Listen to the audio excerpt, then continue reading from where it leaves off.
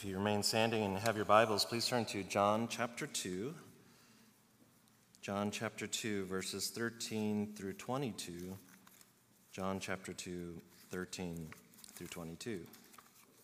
Hear now God's holy word. The Passover of the Jews was at hand, and Jesus went up to Jerusalem. In the temple he found those who were selling oxen and sheep and pigeons, and the money changers sitting there. And making a whip of cords, he drove them all out of the temple with the sheep and oxen. And he poured out the coins of the money changers and overturned their tables. And he told those who sold the pigeons, "Take these things away. Do not make my Father's house a house of trade." His disciples remembered that it was written, "Zeal for your house will consume me." So the Jews said to him, "What sign do you show us for doing these things?" Jesus answered them, "Destroy this temple, and in 3 days I will raise it up." The Jews then said, "It has taken 46 years to build this temple, and will you raise it up in 3 days?" But he was speaking about the temple of his body. When therefore he was raised from the dead, his disciples remembered that he had said this, and they believed the scripture and the word that Jesus had spoken. And this is God's word. Amen. Please be seated. Well, it's so good to be back in the Gospel of John as we took a little hiatus over the Christmas break and the new year. And this is a very interesting passage and a careful passage that we need to handle carefully because we need to make a note that this is really describing what Jesus was doing. This is not just prescribing to us something to follow as a command, but describing what Jesus did and said.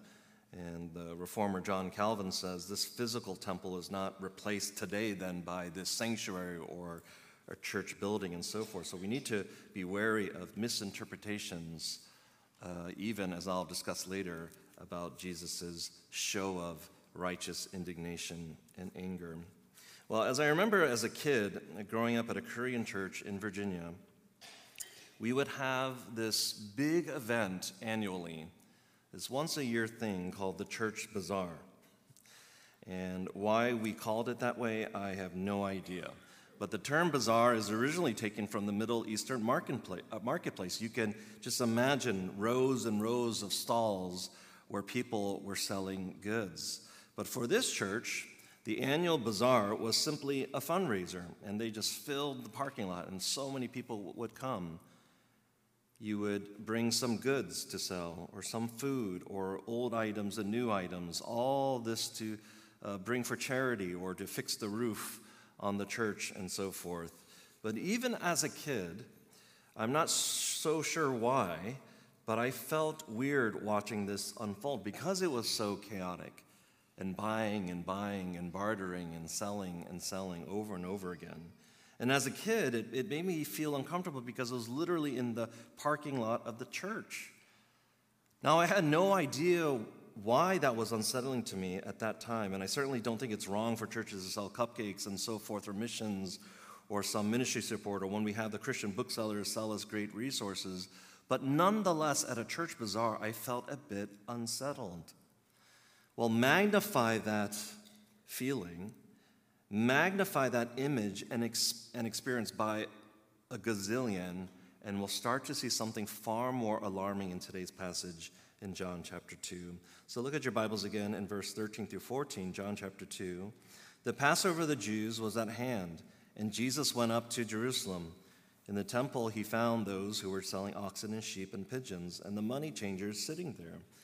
So Jesus, all the way back in December, several weeks ago, when we just finished an early passage at 1 through 12 in chapter 2, he was off the heels of the wedding at Cana, where that miraculous first sign of turning water into wine took place. He is now at the epicenter of the whole region, Jerusalem. And if you're familiar with the Old Testament, there are three main feasts, and it kind of goes over that in, I think, Exodus 34, Deuteronomy 16:16. That God commanded that all males were instructed every year to travel to Jerusalem, make a pilgrimage, and participate in three main feasts. They were festivals and very, very important on the Jewish calendar. The three required feasts that they needed to participate in was the Feast of Passover, or tightly tied to the Feast of Unleavened Bread. The second was the Feast of Weeks, but then it changed the name in the New Testament era to the Feast of Pentecost. And then finally, it's the Feast of Booths. One theologian summarizes as well. He says, commemorating, this is why they would go, commemorating the Lord's deliverance of the people of Israel from Egypt, then commemorating his provision for them through the wilderness, and finally, the Feast of Booths, his goodness to them in the land of promise. All of them required some type of offering, though. You couldn't come empty-handed, it even says in the scriptures. And so that's good context for how this maybe then changed and evolved and morphed into this chaos inside of the temple, because you were not supposed to come empty-handed. Now, the New Testament Gospels are good at showing that Jesus plays the role continually in these Gospels of the great inspector. In the Synoptic Gospels, we read that he inspects the religious representatives coming from Jerusalem. Or if you might remember the passage in Mark, and inspecting Jesus, he inspected the fig tree, symbolizing unbelieving Israel, looking for any fruit in the fig tree and finding none, and comparing that to unbelieving Israel. Or inspecting how his disciples were doing, and their shared lack of faith and misaligned expectation of who Jesus was supposed to be and why he came. And then finally, of course, we come to today's passage where he plays the great inspector of the highly important temple of our God, what he calls in other passages his Father's house, what he says also today. And before we get to the end of today's sermon with some applications and summaries and things like that, we can expect and understand that Jesus not only inspected with great precision and holiness things found 2,000 years ago or so, but he also is doing the same for his church today. He is inspecting. We can even see that in the book of Revelation to the 7 churches, Jesus admonishing and rebuking, inspecting his church with utter precision. Because why? He loves his church. He actually laid down his life for the church. And so whatever we see here in today's passage, we are hopefully reminded that we also need to heed these warnings and rebukes for our own context and our own hearts as the people of God. Now, what was happening in this scene can seem pretty chaotic, with a lot of moving parts and a lot of contextual explanation needed, especially because perhaps many of us are unaware of what happened in the temple daily, in their festivals also, in its courts with ancient Israel. We know that the first temple, the temple Solomon was instructed to build and did, and his father David had this dream and this vision to build this temple, but he wasn't allowed to build the temple, but his son Solomon was. That first temple was destroyed well before this time when Jesus is coming to this temple. It was destroyed before the Babylonian captivity. But then a second temple, the temple we see here today, was being rebuilt. Historically, it was called Herod the Great's temple. This large rebuilding of the temple wouldn't be completed maybe even decades later until about 65 AD, historians say. And as some of you are aware, eventually that temple, this second temple, is then also physically destroyed by the Roman Empire in 70 AD. Now, I think most of us know about what happens in the inner courts of the temple, the holy place, the most holy place, where the one high chief priest would go once a year to offer, on the Day of Atonement, a sacrifice of atonement on behalf of himself and the people. Most of us are aware about a lot of those passages and description. But what happened in the outer courts? And if you get a hold of a good map and a good study Bible or a depiction of the temple, you'd see some areas where people would go to worship and pray, some areas where priests would make sacrifices, some areas where Israelite women would go to worship, and so forth and so on. But here today, Jesus is entering what is called the Gentile court. This area, though, started to morph, unfortunately, from a place of worship and prayer for Gentiles to then a marketplace setting, where people would buy qualified animals to be sacrificed for sin and for Thanksgiving offerings, some of those animals listed today in today's passage. But not only that, they had money changers also. And you might say, well, I'm not too familiar with that context. Well, what is that about? When you come to the temple and you give a temple tax, you wouldn't be allowed to use anything with Caesar's impression, because the Jews would consider that idolatry. So they would have to be traded in for a different currency. And then on top of that, You usually had many people coming from all other nations and regions to make sacrifices and offerings. And so for the foreign exchange, there would be money changes that were needed. And understandably, a lot of busyness with that.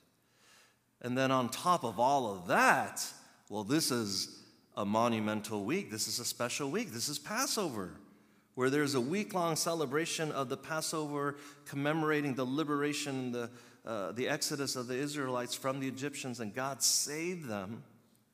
And so again, all male adult Israelites were required to make this annual privilege and bring, not empty-handed, but offerings, and of course making sacrifices and giving. Can you imagine the chaos and busyness of that all? I enjoyed one image of a theologian that said it was like combining a huge petting zoo with all the animals and, of course, their smells. Combine that with the taste of Chicago. I'm never going to go to that again, but maybe you've been there, where there's parts of it where you can't even physically move. And it's like, do I really need that hot dog? Why am I here in scorching heat? And then the theologian says, and then on top of that, the chaos of a stock exchange floor.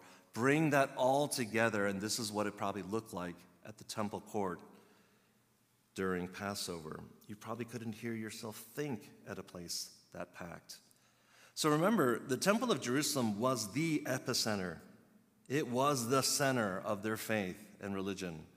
And from this time and place, the temple served as headquarters not just for religious activities, but you could understand it represented far beyond that. It represented political power and influence. All the movers and shakers of Israel were there at this time. So as the verse says, pigeons were bought for sacrifice, but also lambs and other animals and other materials for the Passover feast and celebration. So why was Jesus filled with such righteous indignation? This is required of all Israelite male. Aren't they doing what they're supposed to be doing, Jesus? And so this is a very unusual, startling picture. We thought Jesus was the epitome of gentleness and meekness, and he most definitely is. But I think we can all agree that meekness does not equal turning a blind eye to wrongdoing. And so many other moments Jesus rebukes or confronts, but then he usually just moves on, but not in his Father's house.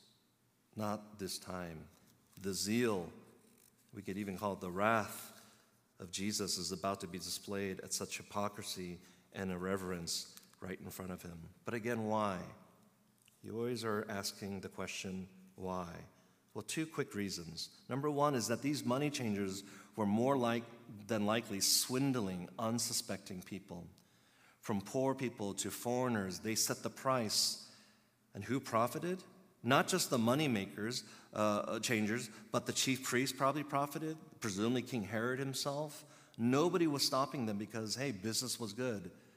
I mean, I was born in Chicago, but my heritage ethnicity is Korean. But if I haven't been back in maybe 30 years, if I ever visited Seoul, South Korea again, and I had all this money to exchange, and they're like, oh, you have U.S. currency? I said, yeah, and I would have no idea, right, if they were gypping me off and tricking me with their bartering skills, and I would just smile and say, oh, I have a nice, imitation polo shirt, as I mentioned in a previous sermon.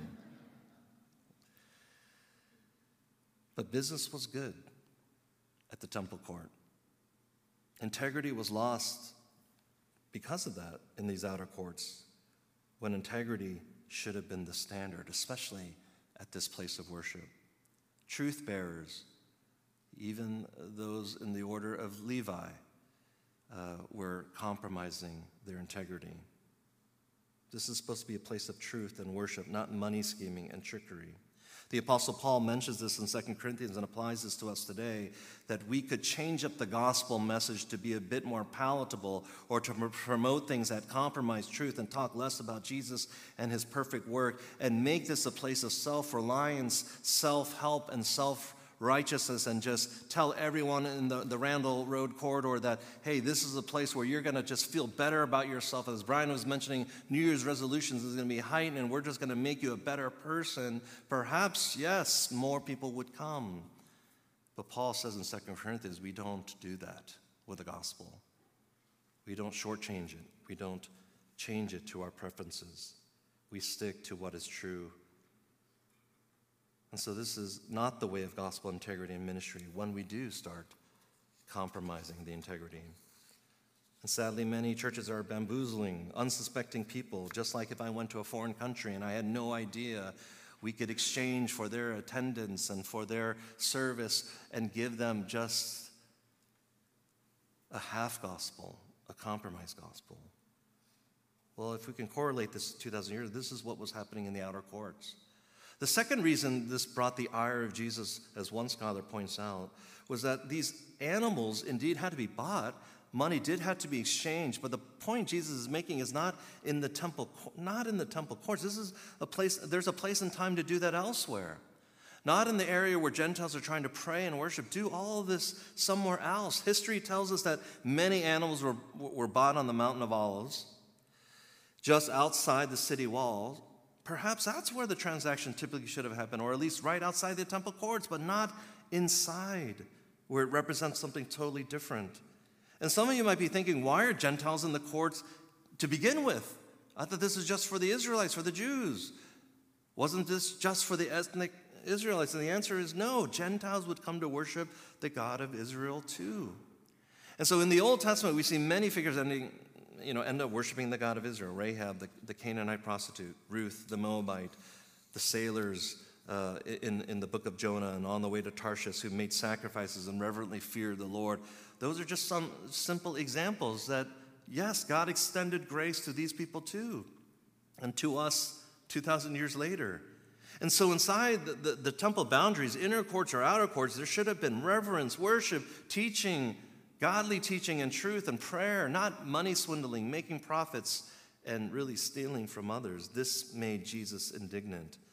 But not a carnal anger like we struggle with from time to time on I-90. Not a sinful rage, but a righteous indignation.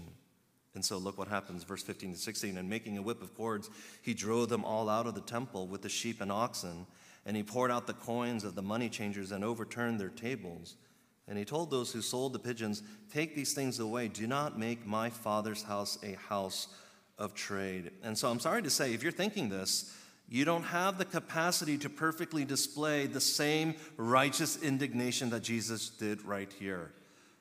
This is the Christ that we're talking about.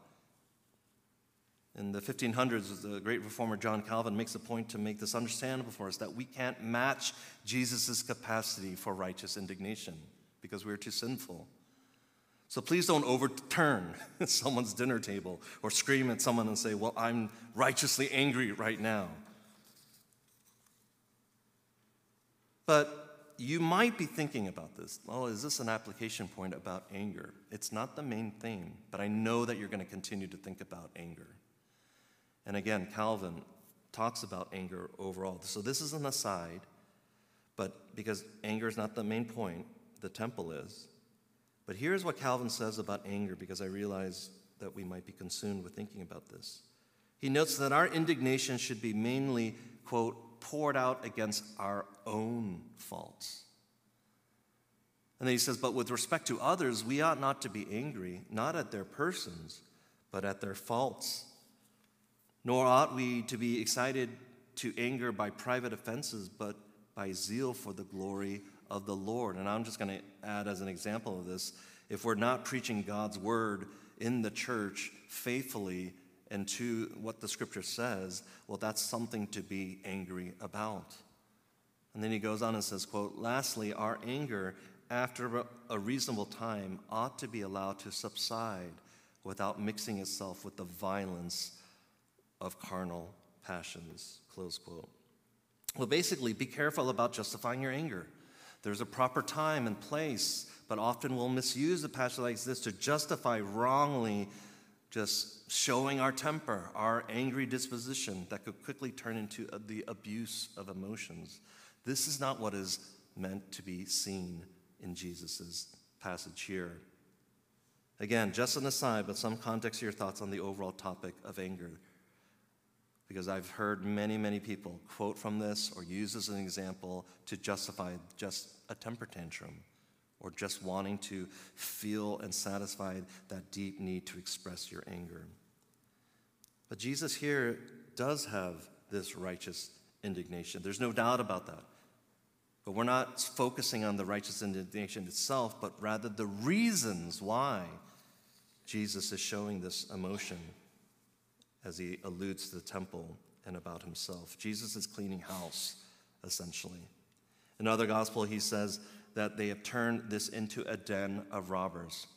But notice that Jesus declares that he is the Son of God. Do not make my Father's house a house of trade. He is not asking timidly here, but because this is his Father's house, he brings out the whip of cords. I was thinking, should I order one from Amazon and just kind of show you how? I was like, I'm going to whip myself in the face. It's just not going to go well. But he meant business.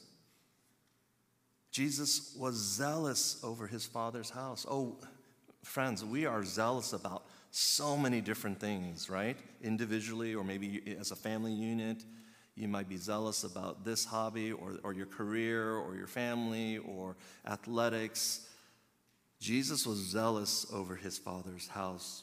Verse 17, his disciples saw this. His disciples remembered that it was written, zeal for your house will consume me. This is such an important key to this passage.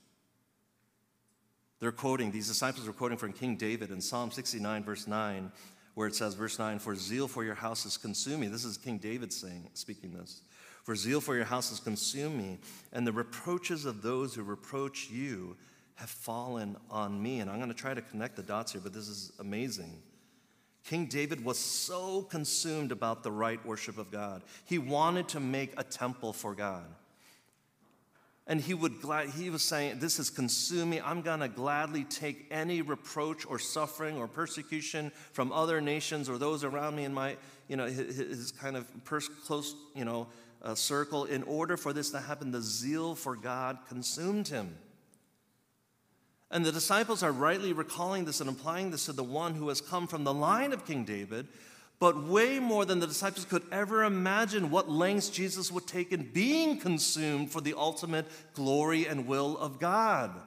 Perhaps the disciples are saying, oh, he's just really upset. This is his Father says he's going to clean house and make it appropriate. No, Jesus goes beyond that.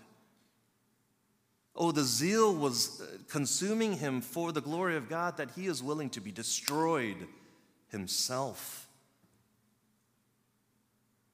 And so what does he do? He symbolically clears out the corrupt money changers and people and all those who are contributing to this atrocity. He's basically saying, don't bother those that have truly come to worship God.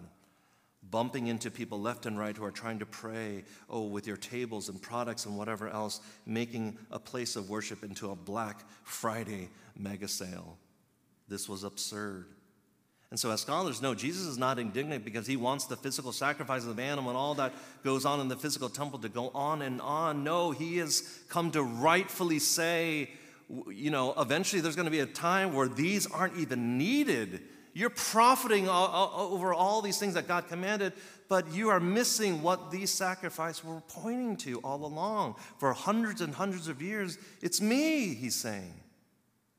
Oh, the shadow for all these centuries has been pointing to this one moment in history, the Messiah coming out into this darkened world. But this is a holy, set-apart, consecrated place for prayer and worship. One theologian notes that prayer in this context means all religious worship, meaning this place is not for cheating people on the weight scales and marketplace transition, but this is a place of true teaching, prayer, meditation on the things of God. Our worship matters to God. So Jesus, the chief inspector of our spiritual state, has come and is cleaning out the temple. Brian read this earlier from Malachi 3, 1 through 4. I'm just going to read that first portion again. Behold, I send my messenger, Malachi 3 says, and he will prepare the way for me, and the Lord whom you seek will suddenly come to his temple, and the messenger of the covenant in whom you delight, behold, he is coming, says the Lord of hosts. Jesus has come to refine. He has come to cleanse. He has come to make all things new through him and his finished work. And so part of this prophecy will be fulfilled in fullness when Jesus again returns in all his splendor and glory and will be made perfect. But the purification has commenced of right worship. As the Apostle Peter wrote, we are, as the church, are set-apart people, a royal priesthood, a holy nation, and Jesus is going to continually purify us individually, but yes, corporately. He intends to purify his universal church, because we can be preoccupied by what is happening out there in our culture or cultures across the globe, and there's a place for that concern. But the concern we should be most fascinated by is the pruning and purifying Jesus is doing and will do at Westminster Presbyterian Church, or the church across the globe, the church invisible. Look at verse 18. So the Jews said to him, "What sign do you show us for doing these things?" Jesus answered them, "Destroy this temple, and in 3 days I will raise it up." The Jews then said, "It has taken 46 years to build this temple, and will you raise it up in 3 days?" But he was speaking about the temple of his body. When therefore he was raised from the dead, his disciples remembered that he had said this, and they believed the scripture and the word that Jesus had spoken. Well, for the Jews in Jesus' day, they continually demand signs.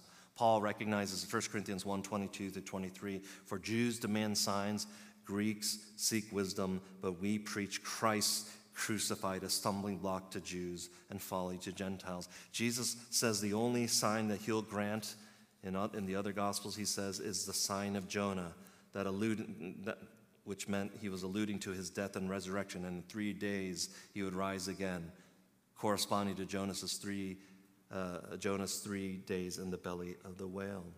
But that's not the type of sign the Jews wanted from Jesus. Because as we often know, they want verification that Jesus, I've heard about him. Maybe he's the political Messiah that we need. Maybe he's the political Messiah that we've been waiting for. We don't want a savior. We want someone who's going to save us from the Roman Empire and et cetera, and raise up as a nation. And so maybe if he gives us a sign, that will verify and validate that he is the Messiah that we want. Not someone who is, maybe they got it later on, who is going to come and die and be raised again on the 3rd day. They don't want any of that. And so he alludes to this. Jesus says, "Destroy this temple." This is the sign. "And in 3 days I will raise it up." Understandably, the logic is not computing for those on hand. You can almost feel sympathetic for them it just doesn't make sense. Even the disciples would have been utterly confused at this. And as our text says, not only until after the resurrection of Jesus did things click for them. So understandably, this rebuilding of the temple has taken so far 46 years and counting. What are you saying in 3 days? You know what Jesus is doing here? He is talking high theology. He is talking about the theological term typology. So if you're taking notes, what is typology? You might be wondering that. Well, David Murray, up north in the Puritan Reformed Seminary, has this wonderful summation of what typology is. He says, quote, "A type is a real person, event, or thing. A type is a real person, event, or thing that God has ordained as a predictive pattern or resemblance of Jesus' person and work." Let me say that again. A type is a real person, event, or thing that God has ordained as a predictive pattern or resemblance of Jesus' person and work. So in the Old Testament, the Exodus is a type. King David is a type. The sacrificial lamb is a type, all pointing to Jesus' person and finished work. But also, a type is the temple. So these are things that God has ordained as a predictive pattern or resemblance. It's not us trying to read in between the lines and, I've come up with 50 more types. No, what the Bible shows us as a true type. And it's also the temple. Jesus is saying here that he is the fulfillment of the true temple. In John's vision about the New Jerusalem in Revelation 21, verse 22, listen to this, "And I saw no temple in the city, for its temple is the Lord God, the Almighty, and the Lamb." In that verse alone, we see two types, the temple and the Lamb, fulfilled in Christ alone. This is when the disciples truly believed. Verse 22, after the resurrection, they believed because the scriptures were fulfilled in Jesus, and whatever he spoke, it came to pass, including his resurrection after 3 days. And I can't imagine that experience the disciples had when all these earthly ministry incidents started to click in their minds, maybe a day after the resurrection, maybe a week, maybe a month, maybe after the 40 days, and they were just piecing all the puzzle together, connecting all the dots, of course, by the empowerment of the power of the Holy Spirit to convict them to say, this is truly the Son of God. And I'm remembering, Peter, don't you remember when he said that at the temple? Or another incident, don't you remember, John? And he fulfilled all that. Whatever he said came to pass. And so before we get into some summarizing statements and application, let's go back to the beginning of the passage in verse 13. This is Passover.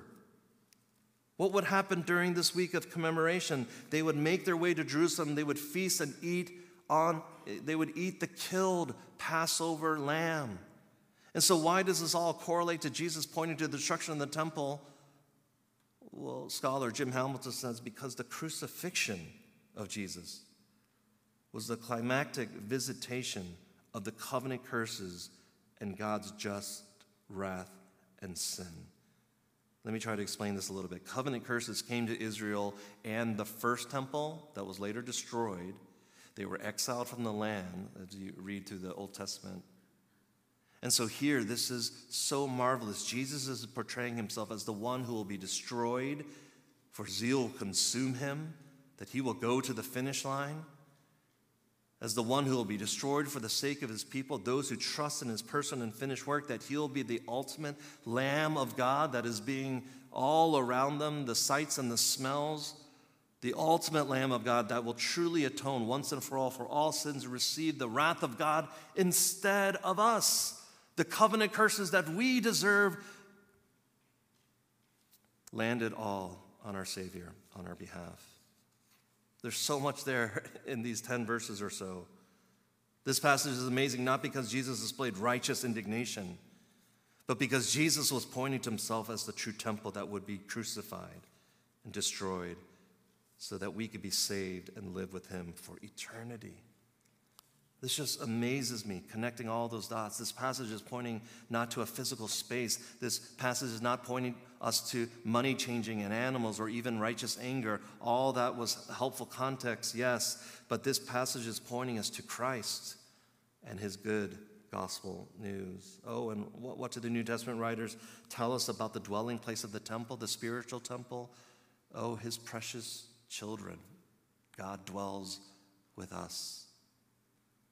So, church, here are 3 quick questions for application. Number 1 is this, and you don't need to write these down. They're rather lengthy questions, but helpful for us to digest some of this. Number 1 is, are you not grateful for this immense privilege and knowledge that Christ is the true temple and dwells among his people? Are you not grateful? We don't have to go to a physical temple in Jerusalem to have access to God. Are we not grateful? Are we not grateful that the curtain is torn, that our access to God is 24/7, that we don't need to make any more animal sacrifices, we don't have to change money anymore? Are we not grateful that Christ made all this possible because of his finished work and his person? Number 2, are you aware that Jesus is confronting our hearts to respond to this good news with worship and repentance?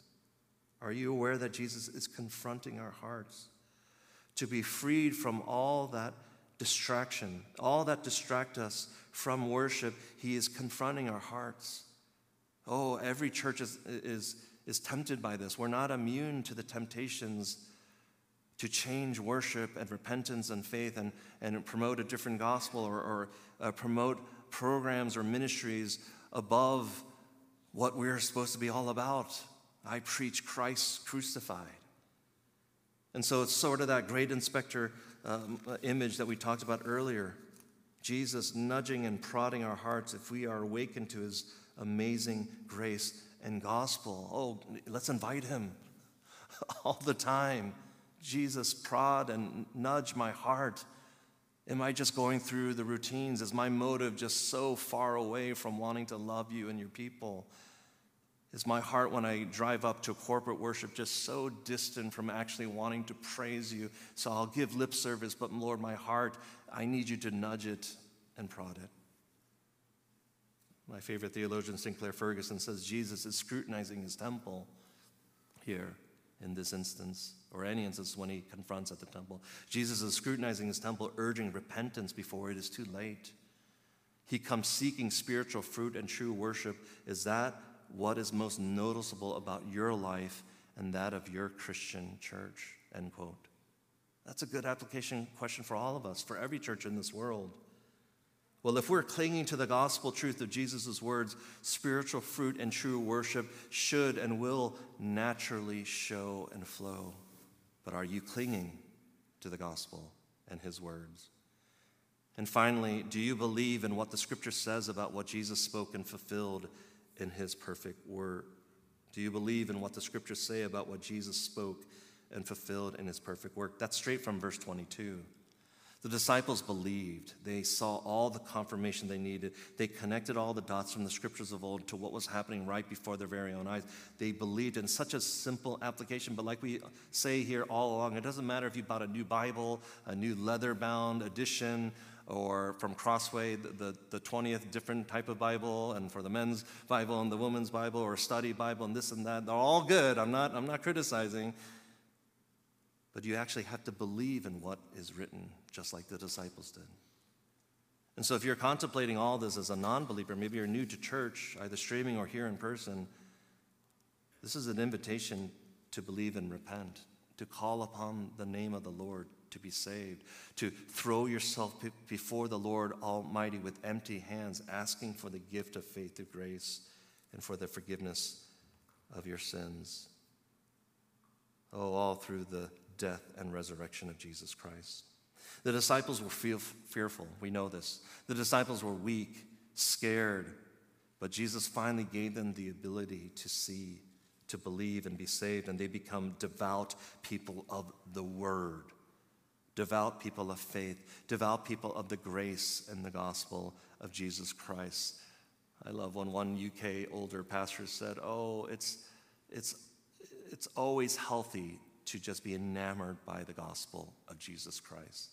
That is what a healthy believer looks like. That it never gets old. It never gets tired. It's never something that we just want to have spiritual amnesia about and forget. Oh, a healthy Christian always wants to hear and talk about the gospel of Jesus Christ.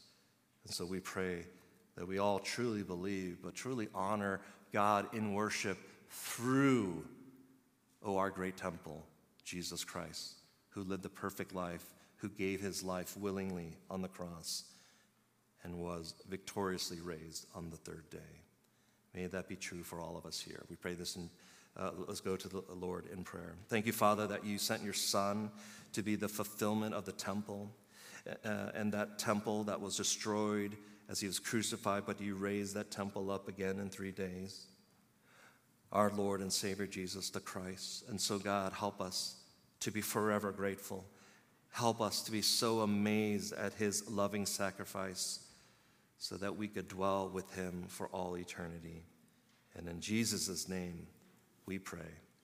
Amen.